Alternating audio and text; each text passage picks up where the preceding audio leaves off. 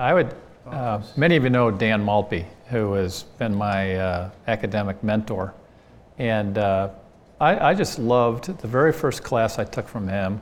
He said, our program is hopefully going to help you learn how to stand in your strengths and lean into your weaknesses. Kind of summarizing what Joe just shared with us and Drucker's concepts, because he studied under him.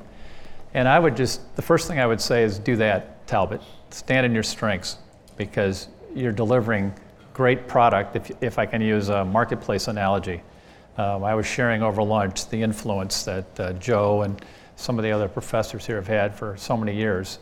But lean into the weaknesses, meaning what you're doing here is not a weakness, but you're forcing yourself to be aware of some topics that are popular, that are kind of moving in our direction, and continue to do that.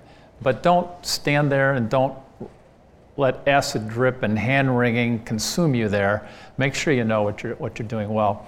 As you help your students understand their spiritual gifts, encourage them, and maybe even reach out yourself to the popular Buckingham and Gallup approach of strengths, and see how you can merge those two together with your students, so that they can be aware of not only the theological approach and how God has gifted us, but how He's also made us and wired us, and how those two can potentially come together and be even more effective in our reach out into the world and the marketplace. I think that will help as they become better people and more Christ-like themselves.